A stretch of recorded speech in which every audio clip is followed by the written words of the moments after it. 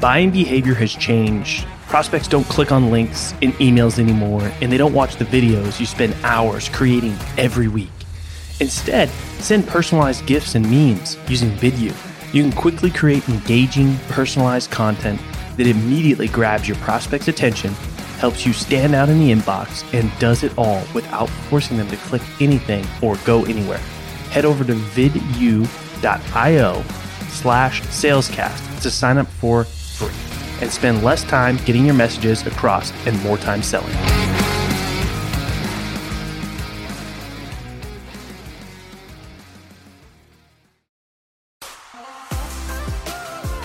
In the world of sales, you either sink, swim, or break through to the next level. My name's Colin Mitchell, and this is Sales Transformation, a new kind of sales show designed to bring you through the epic, life-changing moments of elite sellers so you can experience your own sales transformation. All right, welcome to another episode of Sales Transformation. Today, I've got a special guest for you. I've got Matt Green. He is the Chief Revenue Officer over at Sales Assembly, which is a B2B tech industry only scale as a service platform. Matt, welcome to the show. How you doing? I'm good. Thanks for having me. How are you? I'm doing good. I appreciate the short bio, but we got a lot of blanks to fill in here. So let's jump right in and just kick it off with, where did your sales journey start? Sales journey, geez, good question.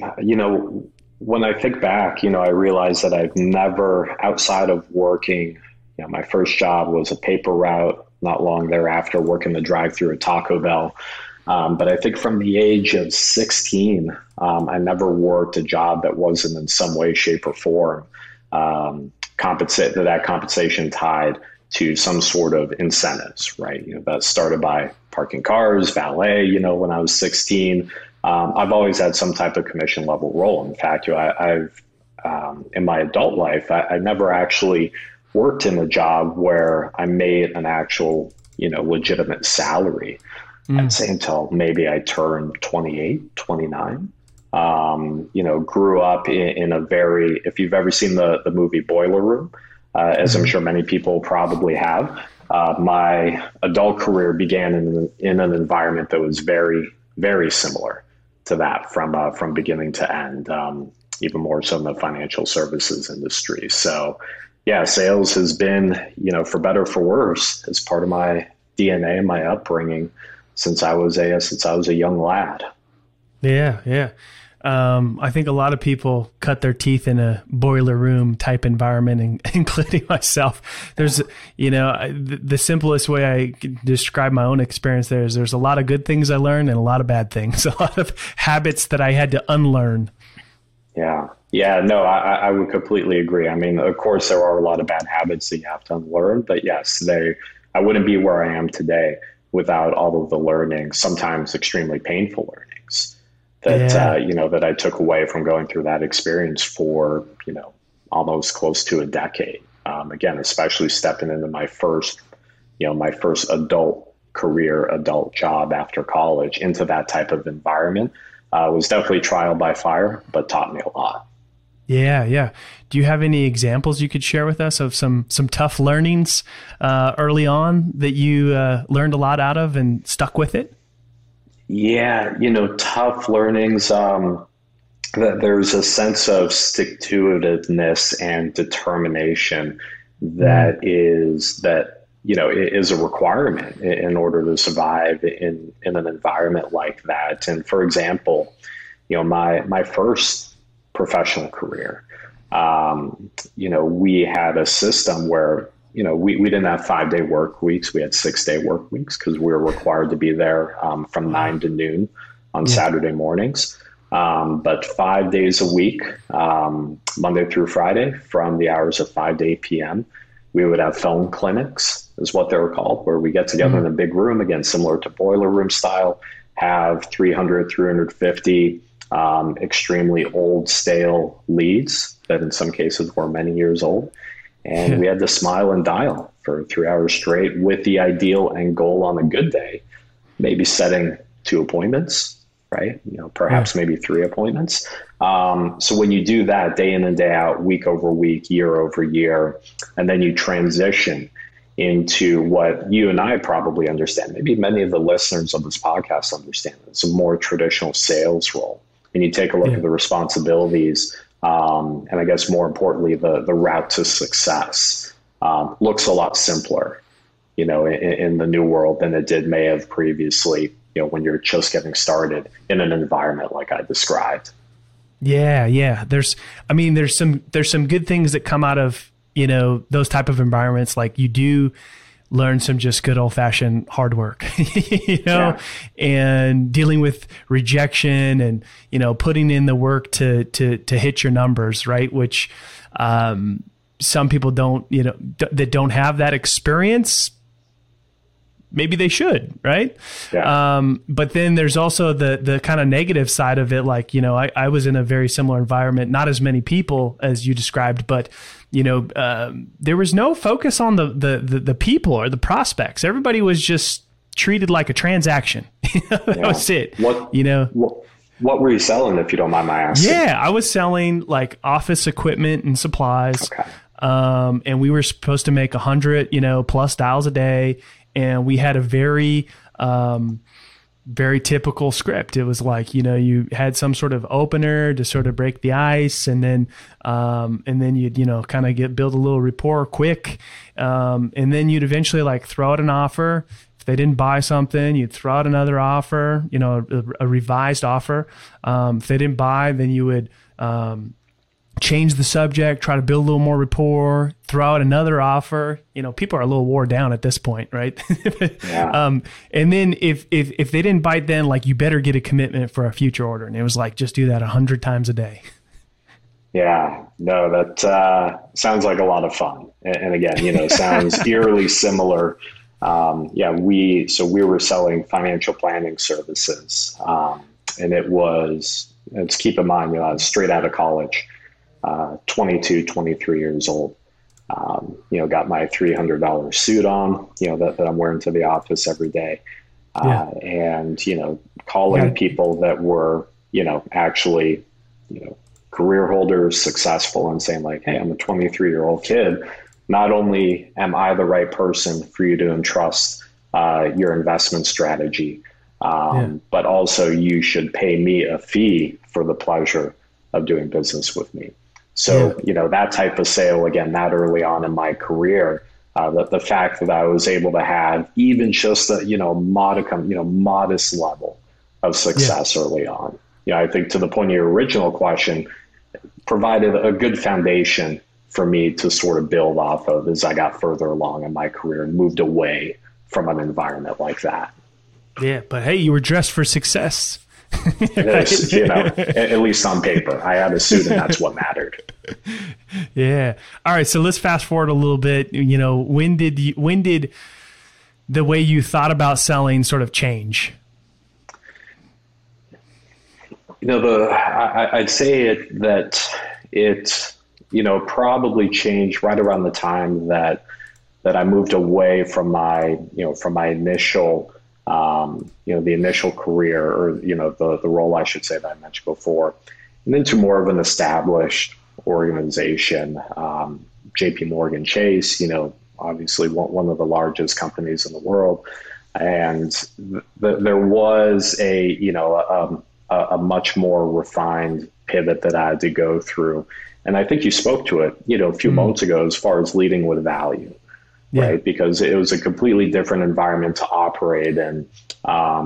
We were fiduciaries at the time, which, of course, in that industry is an extremely big deal, where we were legally required to put the customer, put the prospect, put the client first in every single decision that we made. And it wasn't just like, hey, this is our mission statement. It's like, no, if regulators come in and, they do some digging into your files and your communication, and et cetera, and they even think like, hey, we don't think that you're putting the client first here.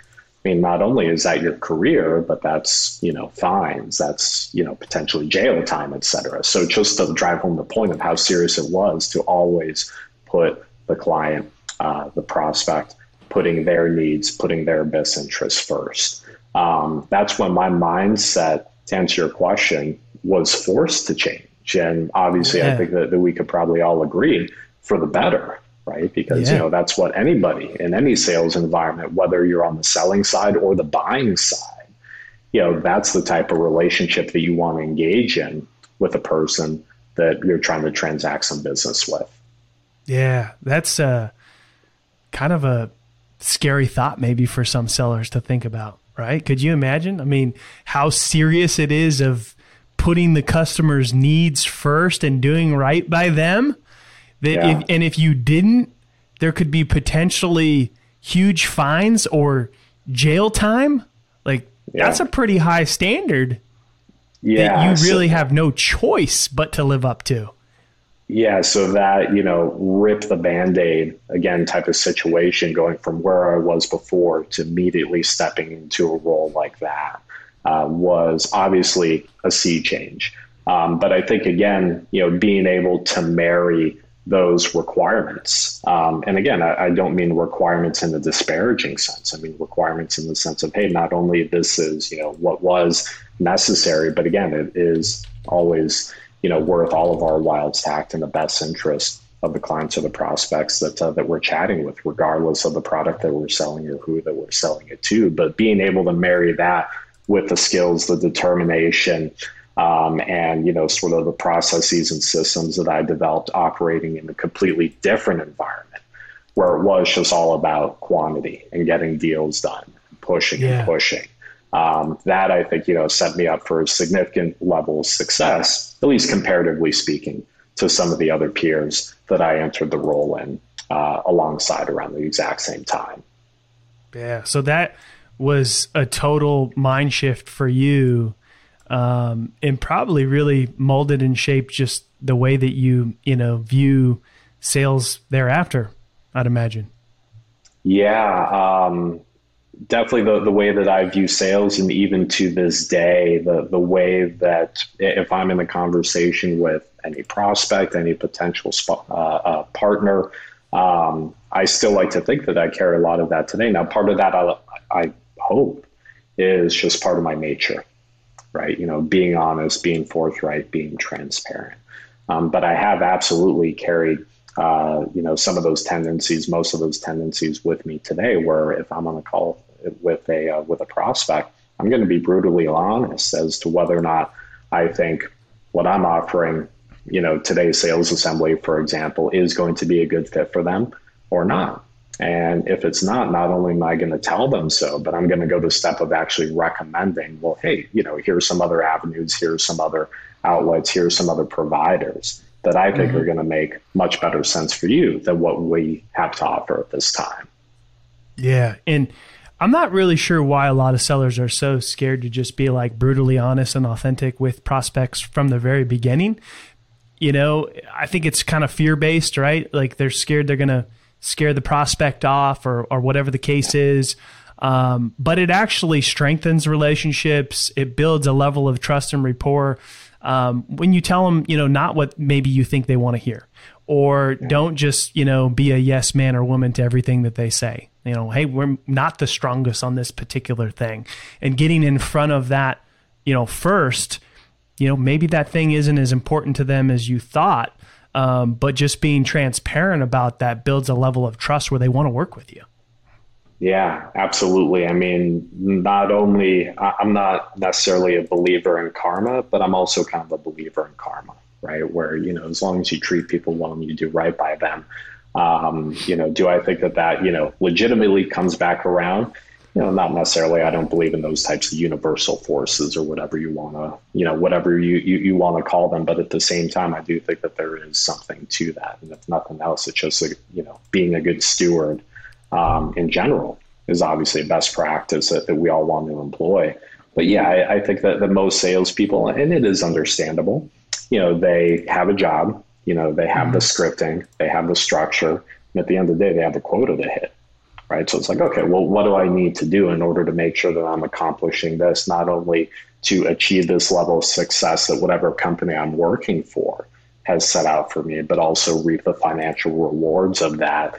And, it's easy to justify bending the truth, shading around the edges a little bit in order to get that done. I just think that when you start going down that path, it's easy to take it 1 degree further, 1 degree further the next time, until you do eventually reach a point where it's like, hey, I mean, you're not really just being honest in any way, shape, or form with the people that you're talking to. Yeah. You're putting the people first over the profit, right? Or the the number, the hitting the quota, right? And people are smart enough to see through that stuff, right? And so it serves you best to just be straight with them. And, if you're not the best fit, tell them that, tell them your strengths and your weaknesses, and really just help them making a good decision, regardless if it's you or not. Yeah. Especially today, where I'm sure that many of us, I know you and I, and many of the people that are listening to this podcast right now probably read or at least some way familiar with the stat that, at least in the B2B space, I think it's somewhere around 70% of buyers have already made their purchasing decision before they actually engage from the very start with a sales rep, right? So again, to your point, not only is it the right thing to do in general, but if you are legitimately interested in making more sales, becoming more successful, just due to the nature of the ecosystem in which we're all living in right now, this is a practice that you're going to want to employ anyway, because as you said, the prospects that you're talking to, they're easily going to be able to pick up on that, especially now, given all the research that they're able to do ahead of time. Yeah. So tell me a little bit about the work that you do at Sales Assembly. What do you guys do there? Just walk me through that. Yeah, so Sales Assembly, we are a scale as a service platform specifically for B2B tech companies. We're fortunate enough today to work with around 200 B2B tech companies all up and down the ecosystem. And when we talk about scale as a service, what we provide to all these companies are programs and resources to help them scale better, scale faster, and scale smarter. And, digging into that, when we talk about scaling better, we're providing every week to the companies that we work with anywhere between 1 to 3 professionally facilitated training events, certification programs for everybody on their go-to-market teams, sales, customer success, marketing. Continuing education development, of course, is a big focal point for all these fast-growing B2B tech companies. So we provide them an outlet to take advantage of the offerings there. Scaling faster, we know that many companies in the ecosystem are hiring, especially on their go-to-market teams, desperately so. We provide candidates to our member companies to hire without paying any placement fees whatsoever on an ongoing basis. And we provide additional training programs and resources to help ramp those candidates quicker and reduce that time to revenue once they're actually on board.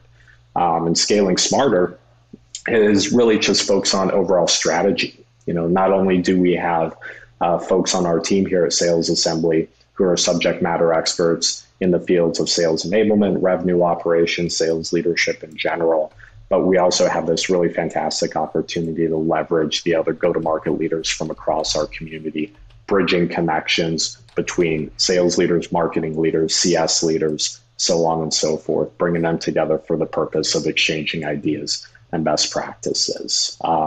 Our thesis behind launching Sales Assembly back in 2017 was that, by and large, if you're a B2B tech company, you're selling different products to different people, right? But the fundamentals of how you do it when you check under the hood, all pretty similar from company to company. So we provide a platform. I bet some companies don't want to hear that, right? They all think they're unique and different, right? They all think that they're special snowflakes. I do like to build in the qualifier. I mean, of course, we do want to afford nuances, right? To some companies, versus others. But at the end of the day, when you think about what makes a successful BDR, a successful director of customer success, a successful VP of sales at a company like Outreach versus Gong versus LinkedIn versus Sprout Social versus, a Series B funded startup somewhere that sells a completely different product to a different buyer. When you take a look at what makes them successful, it's going to be pretty consistent from company to company, right? So providing a platform to all these companies take advantage of tools, resources, programs, and expertise, though, to help them, again, scale in a much more efficient and effective manner. That's the thesis on which Sales Assembly has been built on. Yeah. And so these like training programs that you do, there's some pretty general topics that, everybody is taking advantage of, are they, somewhat customized to the needs, of the B2B tech companies? Yeah, it's going to be much more of the former, although we do like to think that, that the topics and the themes that we touch on during these programs week over week are always going to be relevant in some way, shape, or form. And when you take a look at the scope of programs that we offer, one day we might be doing a session that is specifically for BDRs and SDRs on objection handling, right? And then a couple of days later, we might be doing something for director level customer success leaders on how to better forecast churn, right? And if you're a member of Sales Assembly, one of these 200 or so companies that I mentioned, you can send as many people from your go-to-market team as you want to as many of these sessions that we do. So you essentially leverage us as an extension of the internal sales training infrastructure that you build. But at the same time, we'll have more robust certification programs where companies from all across the community send us their newly promoted managers, people that are in their first leadership role, and we sit them down in a much more formal setting and we teach them. Here's how you do an effective one-on-one with somebody on your team. Here's how you put somebody on a performance improvement plan in an appropriate manner, which is something you're going to have to do at one point or another throughout your career. Here's how you vet for culture fit when you're looking to add candidates to your team. All these different things where if you're someone like you or I or any other sales leader out there, we think back, we're like, yeah, we know how to do all this good stuff, but no one ever actually sat us down and taught us how to do it. We just learned it through doing it, through osmosis, and through following other people that came ahead of us. So providing that type of structured training, again, to all these B2B tech companies in a manner where they're able to leverage it to the full extent of their go-to-market teams and do so in a way where they have the chance to collaborate with other fast-growing B2B tech companies across the ecosystem. That's been a big recipe of our success over the past few years. Yeah, I love it. Very, very interesting work that you're doing. Any final thoughts, Matt? Where can people find out more or get into your world? Yeah, if you make the poor decision to get into Matt Green's world, of course, you could always find me on LinkedIn. If you make the wise decision, of course, to learn more about Sales Assembly, obviously salesassembly.com. You can feel free to shoot me a note directly, matt@salesassembly.com. Truth be told, I love connecting with everybody. I love chatting with everybody. If there's anything that I or the community that we built can do to be helpful to anybody that's listening to this podcast right now, we'd love to connect with them and learn more. Awesome. We will drop the links there in the show notes for everyone. If you enjoyed today's episode, please write us a review, share the show with your friends. It really helps us out. And we're always listening for your feedback. You can go to salestransformation.fm, drop me a voice DM, and I will get back to you. Hey, you stuck around. That tells me you're serious about your own sales transformation. If you're tired of doing things the old way and want to get started in your journey with other people on the same path, head over to salescast.community and crush your numbers on your leaderboard. Yeah, it's free, salescast.community. Send me a DM with your best pitch and mention this ad, and I might even give you free access to our best templates.